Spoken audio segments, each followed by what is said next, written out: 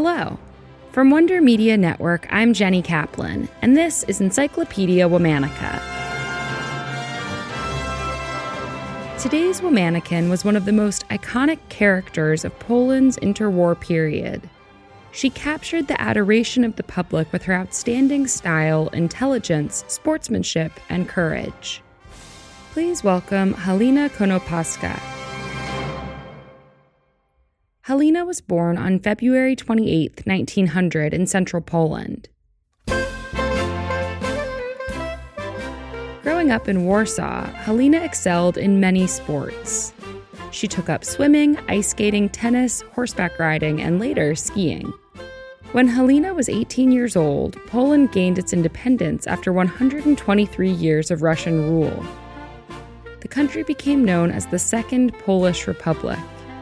As Halina entered her 20s, her ability to quickly master any sport shaped the course of her life. In 1926, she set her first world record in the discus throw after just a few months of training.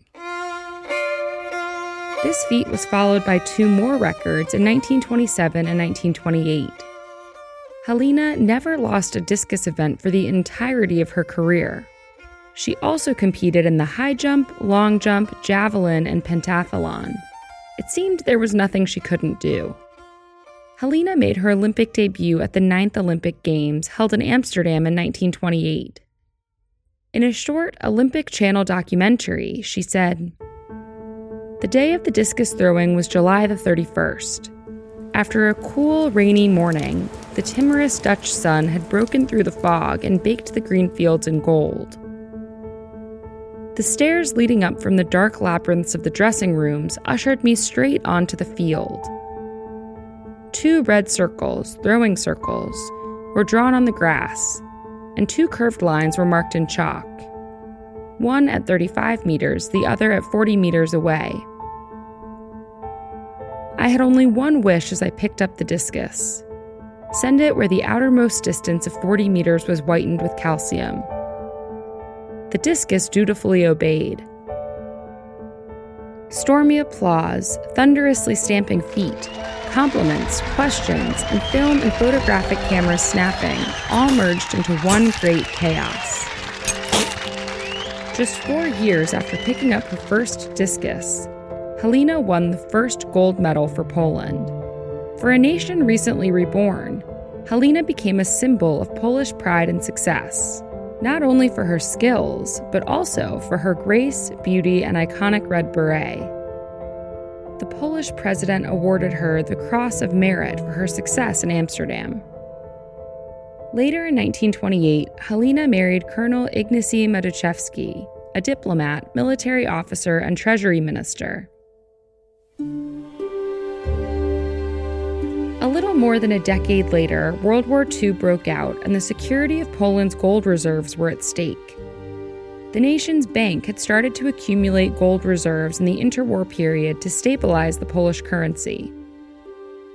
Within the first few days of the Second World War, it became clear that these reserves needed to be relocated. Halina's husband was tasked with moving them to safety. On September 7, 1939, the convoy moving the gold set out under the cover of darkness from Warsaw. The convoy was made up of ordinary buses and cars. Halina, now 39, was the last one in the line. She would later recall, "We headed south towards Romania on a black-blue night. The moon was red from being so close to Mars, a planet which, as we know, predicts horror, war, destruction, and death."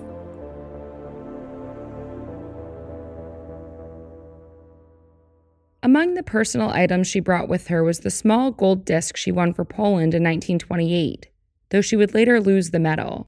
Still, she was successful in this new venture. The gold safely traveled from Romania to Istanbul to Beirut to the south of France to London and finally to New York. Halina then settled in France with her husband before moving to the United States in September of 1941. In her later years, she explored other talents. She became a poet, founded a ski school, designed clothes, and at the age of 60 went to art school and became a painter. Halina's life came to an end in Daytona Beach, Florida on January 28, 1989. She was 88 years old. Her ashes were taken to Poland and were buried alongside her parents in Warsaw.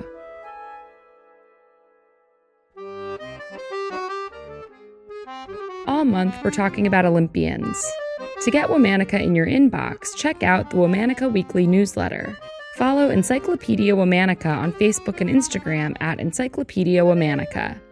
Special thanks to Liz Kaplan, my favorite sister and co-creator. Talk to you tomorrow. Before you go, I want to tell you about another show I think you'll like. Push Black, the largest nonprofit Black media outlet in America, has a podcast, Black History Year.